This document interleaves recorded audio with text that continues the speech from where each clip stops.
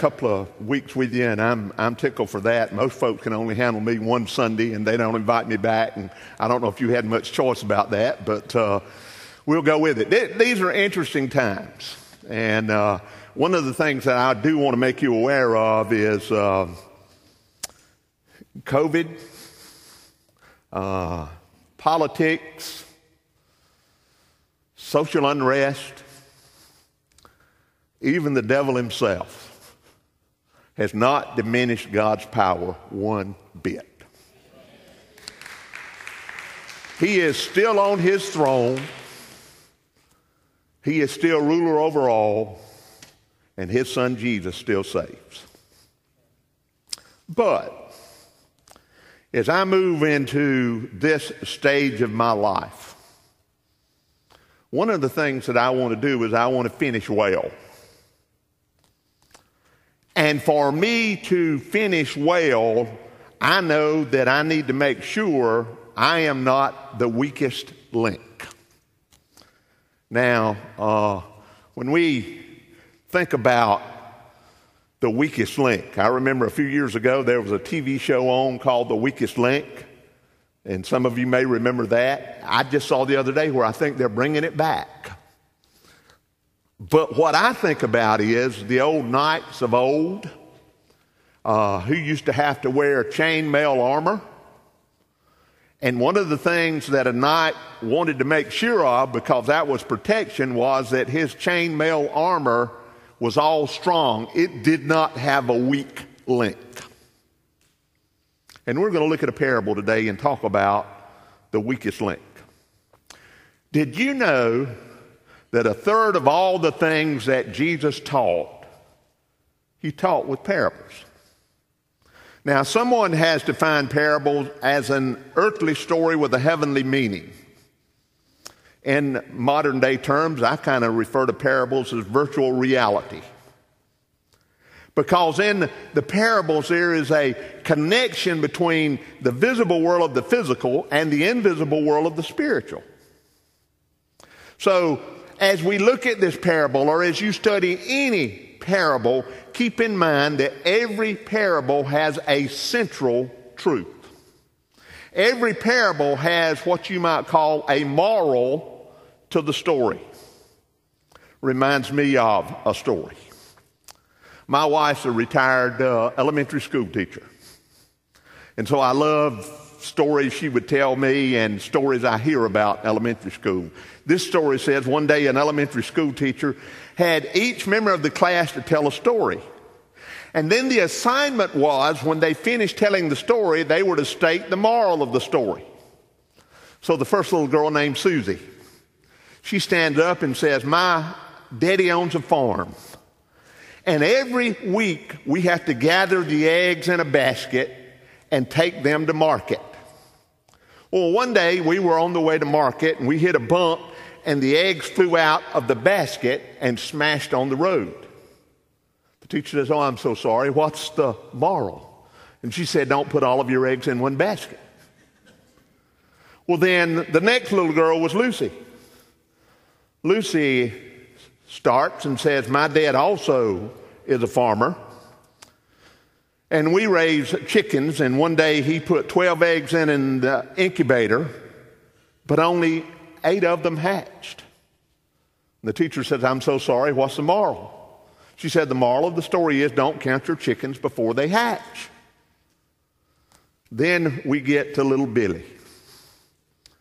There's always a little Billy. And he stands up and he starts telling his story. My Uncle Ted's airplane was shot down in the war. He parachuted to a remote island and he had nothing but a bottle of whiskey. He was surrounded by 12 dozen of the enemy and they were hostile, and so he drank the whiskey and killed all 12 with his bare hands. And the teacher said, "Wow, that is some story. Now, what is the moral?" He said, "The moral of the story is don't mess with Uncle Ted when he's been drinking." We all like stories because we always find somebody or something in a story we can identify with. Now, we're going to be looking at a parable in Luke 18 this morning. And as we study this parable, keep in mind that this, as well as all parables, function in three ways. First, a parable is a picture because in it we always see a real life situation. It's also a mirror because somewhere in a parable you'll see yourself. But also in a parable it's a window through which God allows us to see something of his nature, something of himself. So in order to understand the parable, we're going to turn today, and if you haven't already gotten to that passage, and of course most of it will be up on the screen, turn to Luke chapter 18, and we're going to be looking at verses 9 through 14 as we work our way through it. But while you're finding your way to that passage, I want you to think about some things. I want you to answer some questions. Do you think God is more impressed with what you do for him than he is by the time you spend with him? Do you come to church because of family pressure, for business considerations, to keep up an image, or you see it as a social activity? Do you ever look at people who don't go to church and think you're better than they are because you do go to church? Do you ever look at people in prison and think you're better than they are because you're not in prison? Do you ever look at people who are going through some kind of family difficulty and you think they're better than they are because you aren't? Well, Jesus told a parable about two men. That's what we're looking at today. One's a Pharisee, the other's a tax collector. And what we learn from this parable is it's not enough to be in church. You got to be in church for the right reason. And the number one reason we're to be in church, if we're Christians, is to worship God. And the number one reason you're to be in church if you're not a Christian is so that your ear might hear the word of God, so that your heart would experience the work of God, so that eventually in your soul you can enjoy the worship of God. Now, the way you worship reveals what you think of God. I know this is a different time, and I am grateful for all of you who are here, and I'm grateful for all of you who are online. Because there are a couple of things that this season is teaching us. One of the things that it's teaching us, I think God is reminding us that the church is not what happens inside the four walls. That the church is us, the people, and we represent him as the body of Christ when we leave these four walls. We come here to worship. I also realize that from everything I'm seeing, and I get a lot of data that comes across my desk, and you can make what you want to out of certain data, but from everything that I'm reading, when all this is over, and we don't have to worry about social distancing and masks and all of that, and we get back to what some would call some semblance of normalcy. When all this is over, only about 70% of the people who were in church before are going to come back. Only about 70%. Now, churches that are going to do well are churches that are going to reach new people.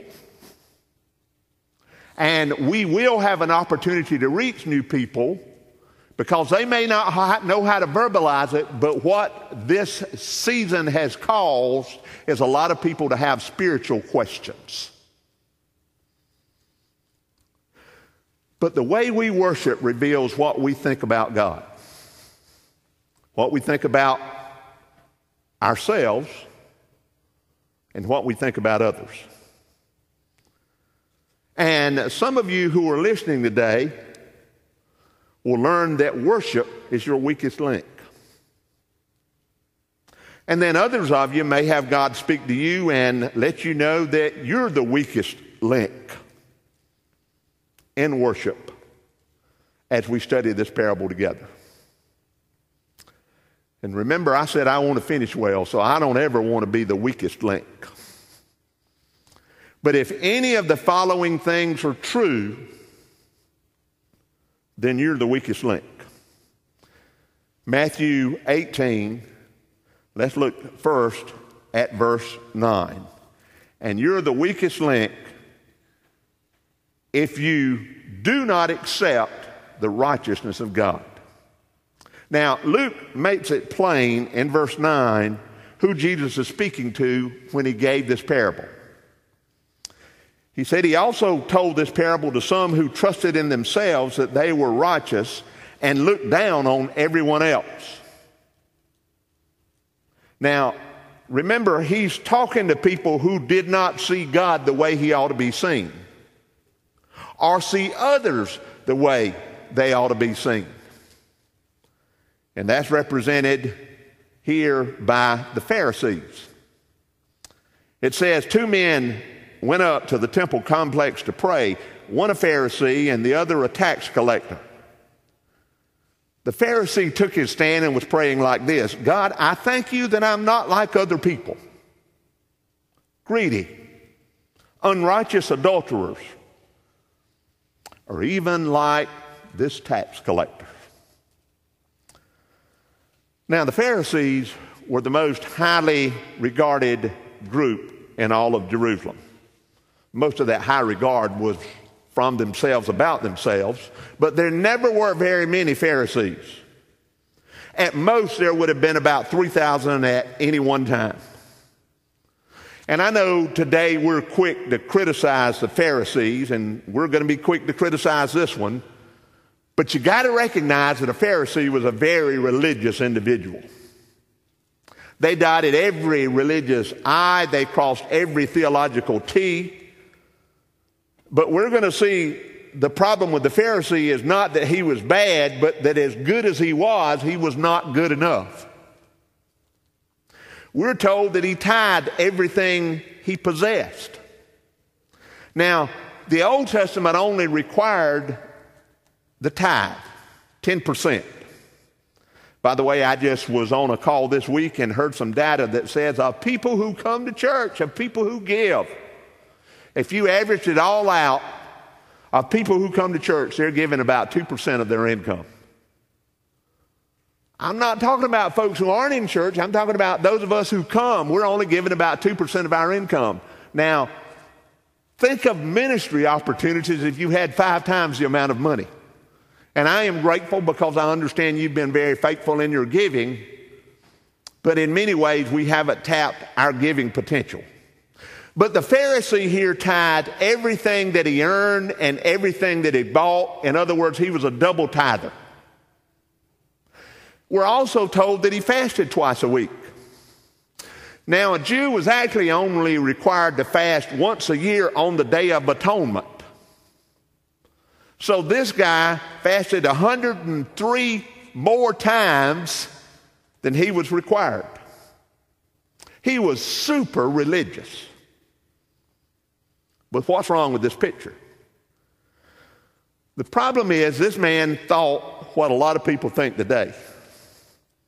He thought his goodness gained him brownie points with God. He thought God accepts a person based on what he or she does for him.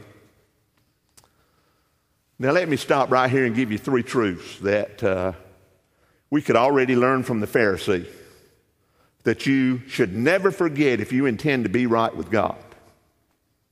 Here's the first one. You'll never get to heaven on the basis of things you do not do. Secondly, you'll never get to heaven on the basis of things you did do. Here's the third thing. You'll only get to heaven by accepting what God has done for you. It's a free gift that's made possible through the death, burial, and resurrection of his Son, Jesus Christ. And it is so sad because this man was even fooled about his prayer. See what it says in verse 11? It says, he took his stand and was praying like this. The language there literally says he was praying to himself. He thought he was praying to God, but he was just talking to himself. Someone has well said the only person God sends away empty is a person full of himself. How sad it is to think you're worshiping God when you're not. I heard about a guy who was talking to God one time, and he had a very bad attitude. He said, God, why has my brother been blessed with wealth and I have nothing? All my life I've never missed a single day without having my daily devotions. My church attendance is almost perfect. I've always loved my neighbor. I give a lot of money to the church, and yet I come to the end of my life and I can hardly afford to pay the rent. My brother, on the other hand, drinks and gambles and plays around all the time, and yet he has more money than he can count. Now, I'm not asking you to punish him, but tell me why he's been given so much and I've been given nothing. And God says, because you're such a self-righteous pain in the neck. Now listen carefully to that first lesson in this parable. If you do not accept the righteousness of God as the only way to be right with God, you can't worship God. You're the weakest link. And then let's get to the second one. If you do not acknowledge the worthiness of others, you're going to be the weakest link. See what it says in verse 11. The Pharisee took his stand and was praying like this: God, I thank you that I'm not like these other people, greedy, unrighteous, adulterers, or even like this tax collector. See, the Pharisee had an eye problem. I mean, you read that pronoun I 5 times in 2 verses. He was stoned on the drug of self. He suffered from 2 problems, inflation and deflation. He had an inflated view of who he was and a deflated view of who God is and who others are. His pride made him too big for his spiritual britches. C.S. Lewis once said, a proud man is always looking down on things and people, and of course, as long as you're looking down, you can't see anything that's above you. Now, the Pharisee had fooled himself about himself. He said, God, I thank you that I'm not like this other man. But he was like other men. Because what does it tell us in Romans 6:23? That all of us have sinned and come short of the glory of God. There was a man on trial one time, and he was charged with burglary. And as he was standing before the judge, he said, I can try your case, or you can choose to have a jury of your peers. The man thought a moment, and he said, Your Honor, what are peers? He said, they're people just like you. He said, forget it. I don't want to be tried by a bunch of thieves. See, the Pharisee had a good eye on himself, a bad eye on others, and no eye on God. He was performing before an audience of one, and he was applauding himself. We all need to remember what it says in Romans 12:3, where it says, For by the grace given to me, I tell everyone among you not to think of himself more highly than he should think. Instead, think sensibly as God has distributed a measure of faith to each one. Now, let's face it, there are times when all of us have a tendency to think more highly of ourselves than we should. I don't know if you're glad football's back or not. I'm kind of a sports nut, and I'm glad it's back, even with its fan restrictions and all of that. And one of my favorite football guys is a guy by the name of Don Shula. Some of you will recognize that name, some of you will not. But Don Shula coached the Miami Dolphins, and he's the only coach to coach a team that had an undefeated season and even won the Super Bowl. When Don Shula was at the height of his popularity, he had difficulty going anywhere without people recognizing him. So they decided, he and his wife, that they would go on vacation to a small town in the state of Maine. In the hope of being at that small place, out of the way place, they wouldn't be recognized and he could get some rest. Well, they had a little movie theater in that town, and they decided to go to a movie. And so when they walked in, everyone in attendance in that movie theater stood up and applauded. And Shula couldn't believe it. He leaned over to the fellow sitting next to him after the movie had started and said, "I didn't think anybody here would recognize me." And the man said, "Well, who are you?" He says, "I'm Don Shula, the head coach of the Miami Dolphins." And the man said, "Well, it's nice to meet you, but we didn't know who you were." He said, "Then why did everybody applaud when I walked in?" He said, "Because the manager told us unless 2 more people showed up, he wouldn't show the movie." We shouldn't be surprised that the Pharisee looked down on the tax collector, though, because everybody did. You see, tax collectors were the scum of Jewish society. Tax collectors would charge exorbitant rates. They'd skim the extra money off the top and steal everything that they could get away with because they worked for the Roman government. The tax collector was to the Pharisee what an outlaw was to the sheriff. But there was one huge difference between the tax collector and the Pharisee. The tax collector was as humble as the Pharisee was proud. You could see it in his feet. It says in verse 13, "But the tax collector standing far off." I mean, here's the Pharisee. He's standing in the sunshine. He wanted everybody to see him. The tax collector standing in the shadows. You could also see it in his eyes. You go on to read about the tax collector, he would not even raise his eyes to heaven. See, the Pharisee was too proud to look up, while the tax collector was too ashamed to look up. You could see it in his hands. It says he kept striking his chest while he prayed. In effect, he was saying, "I know I have a filthy heart." See, this tax collector came to God in humility, admitting to God what God already knew about him. That's confession, by the way. That's agreeing with God what is true about yourself. And confession leads to conviction, which leads to conversion. Notice what Jesus said in verse 14. Now, this absolutely shocked the crowd when they heard it. Verse 14 says, "I tell you, this man went down to his house justified rather than the other, because everyone who exalts himself will be humbled, but the one who humbles himself will be exalted." Now, if you had taken a vote in the crowd that day as to which man was accepted by God and which man was not, the Pharisee would have won by a unanimous vote. But there's only one vote that counts, and that's God's.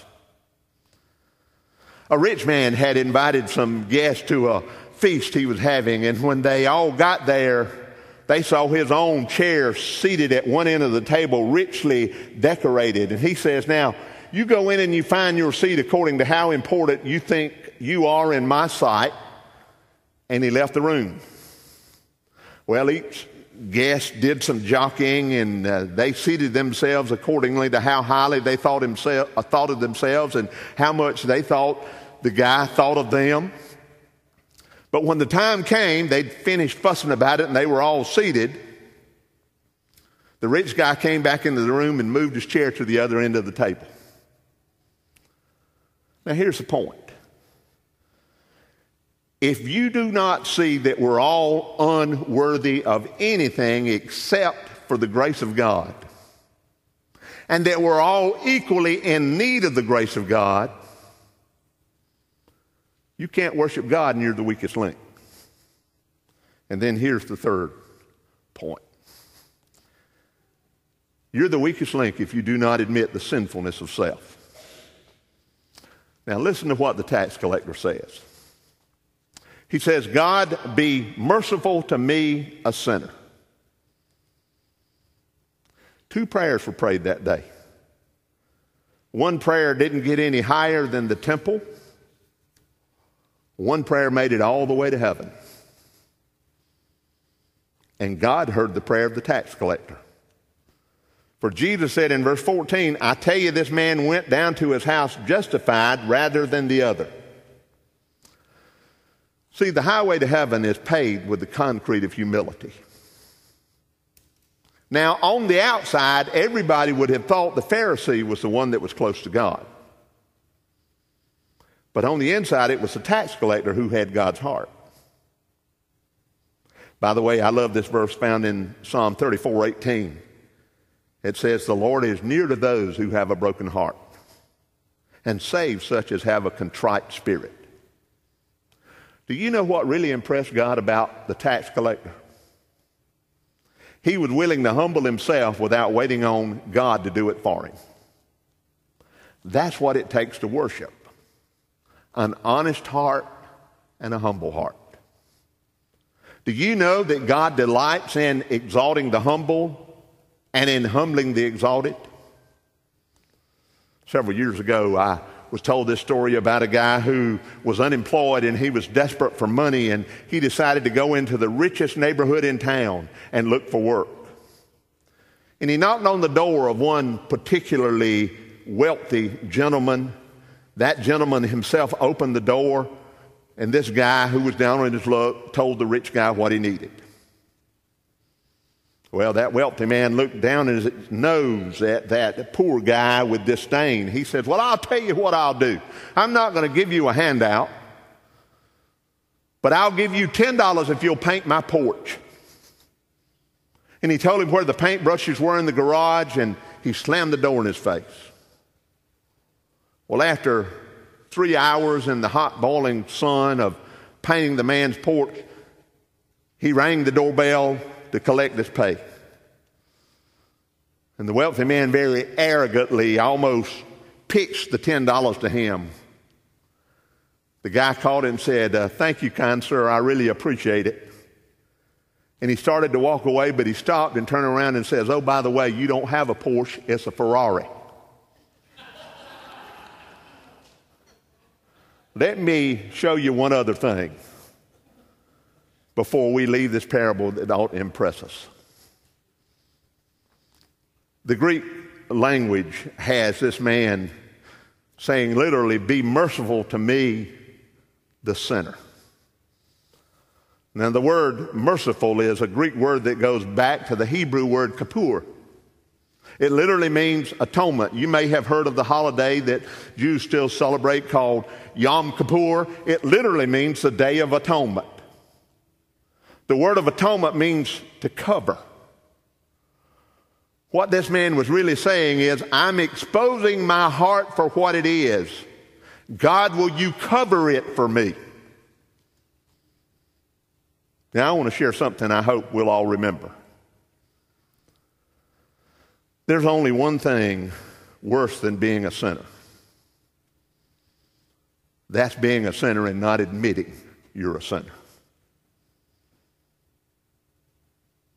Some practical application. Here's something you can take home with you. You can forget everything else, try and remember this. It's not how you see you, but how God sees you that matters. And when you see you the way God sees you, you can see God the way you should see God. And then you'll see you for who you really are. And you'll see that you're just like everybody else in need of the grace of God. I grew up in Darlington County, grew up in the country, grew up in a little community called Lake Swamp. I'm the oldest of 3 boys. Both of my brothers are deceased. One drank himself to death and the other OD'd. I can't tell you how many times I talked with my brothers and they didn't want to listen. And people who know me say, Gary, how did you turn out the way you turned out and then your brothers did what they did? I said, it's all the grace of God.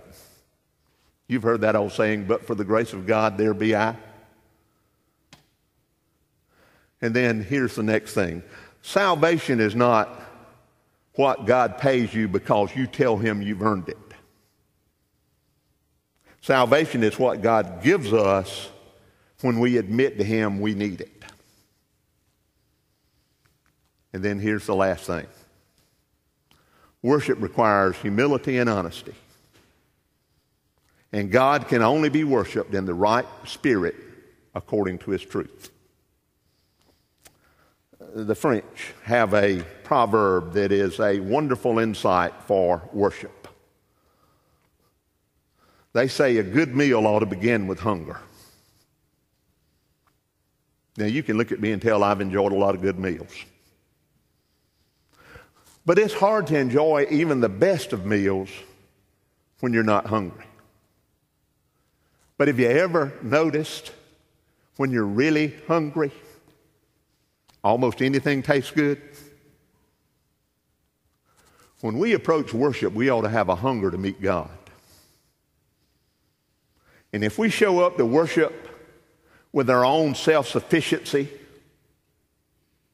if we come to worship refusing to accept his righteousness, refusing to acknowledge the worthiness of others, refusing to admit our sinfulness, yeah, the Pharisees are still alive. Because if we're doing that, we're one of them.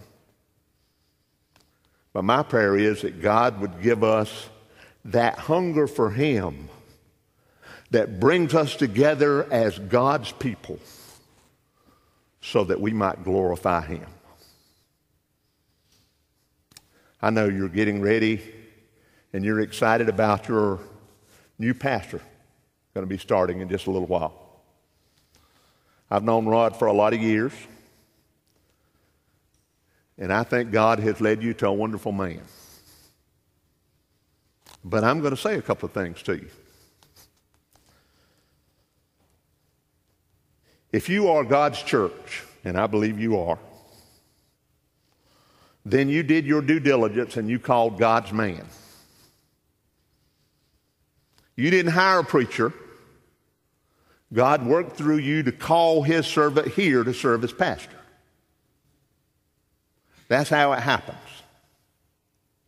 And as that has happened, let me make you aware of something. How well Sherall First Baptist moves forward is how well you as his people are serious about worship. I'll probably say this again. It's interesting that these days, because I listen to a lot of complaints from churches all during the week. That's a part of my job.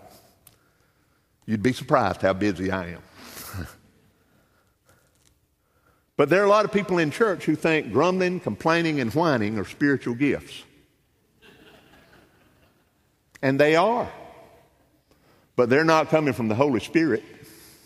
They're coming from another source, and I think you can figure out where. However many days we have left, one of the things that my prayer is, in all humility, is, God, don't let me be the weakest link. If you will pray that prayer, God's got some great days ahead of you. Because when God's people come together and we do what he's called us to do, he's going to be glorified. And one of the byproducts, it's not something we ought to sit around and expect, but it's a byproduct. When we live our lives in such a way that God is glorified, he blesses us beyond anything we could ever imagine. When's the last time God blessed you? Don't be the weakest link. Our praise team's going to come. They're going to share. Trey's going to be at the front. Do y'all sing a song at the end? Okay, Trey's going to be at the front. If you're here today and God has spoken to you, maybe you're just here today and you want to internally make that commitment that, hey, I'm not going to be the weakest link. Sure, all First Baptists can count on me. My new pastor can count on me. We're going to do what God wants us to do. God's got a hold of you. You come. Let's stand and sing.